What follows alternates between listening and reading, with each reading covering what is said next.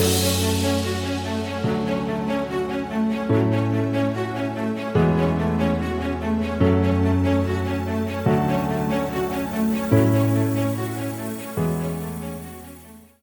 there, and welcome to the Think Wealthy podcast. I'm your host, David Prale. The Think Wealthy podcast is sponsored by YDLP Investments, the home of the $10,000 commercial real estate investment. Hello, and welcome back to the Think Wealthy podcast. I'm your host, David Prale, and today we're talking about cap rates. Now, cap rates are one of the most commonly used metrics in real estate deals. This is an important number in determining the profitability of a deal, the profit targets, and how much one can expect to make year over year. But what is this cap rate, and what is its significance? More importantly, how can we use it to make money? So strictly speaking, the cap rate, which is shorthand term for the capitalization rate, is the profitability of a building or property after accounting for operating expenses. So for example, take a simple multifamily building that has a book price of $1 million. The annual rent collected, the gross rents, are $120,000. Operating costs, such as maintenance, taxes, insurance, are $30,000. That leaves you with a net operating income, right? That's your annual rent collections minus your operating costs of $90,000. So you have $90,000 net profit on a building worth $1 million. That means your cap rate is 9%. That's 90,000 divided by a million. So as you can see here, what we actually have is some sort of a dance between three values. And these values are the NOI, the book value, and the cap rate. Because again, the cap rate is simply the NOI divided by the book value. Which also means, for all those math whizzes out there, but this is going to become very important for us, is that the book value equals the NOI divided by the cap rate. So therefore, understanding what these values are and how they interact is how we're going to use the cap rate to make some money. So let's understand each of these one at a time.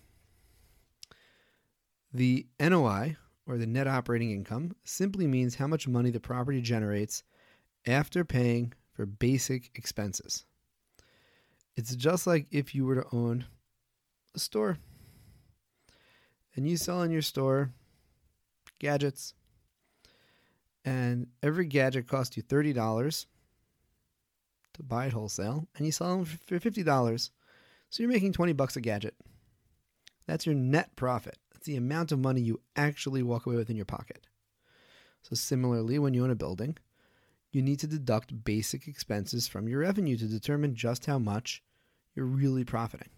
So for example, if a building generates $10,000 a month in rental income, that works out to $120,000 a year in revenue.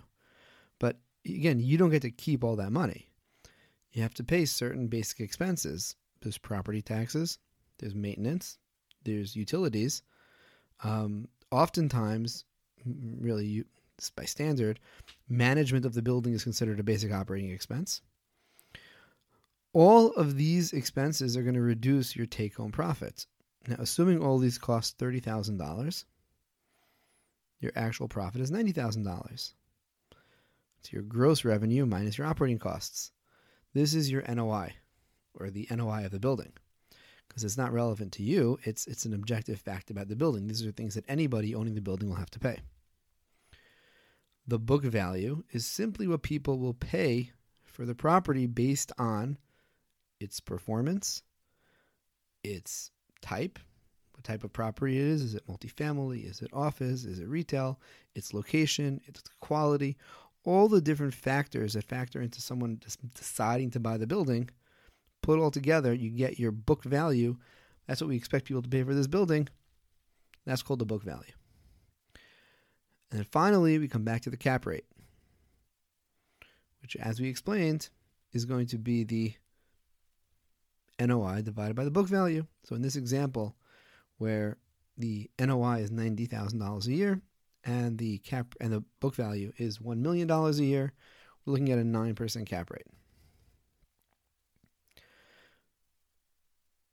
Now, it's important to understand how these three values interact and which variables tend to change and which are static. Which ones are the real determinants and which ones just draw from the others. And that's what we're going to discuss next time. Thanks so much for joining. See you in the next one. Thanks so much for joining me today. I hope you learned something of value. If you've gained from this podcast, please do me a huge favor and leave a 5-star review. If you feel that I haven't earned that 5-star review, please reach out and let me know how we can earn your recommendation. Until next time, I'm David Prell, and thank you again for joining me today on the Think Wealthy podcast, sponsored by YDLP Investments.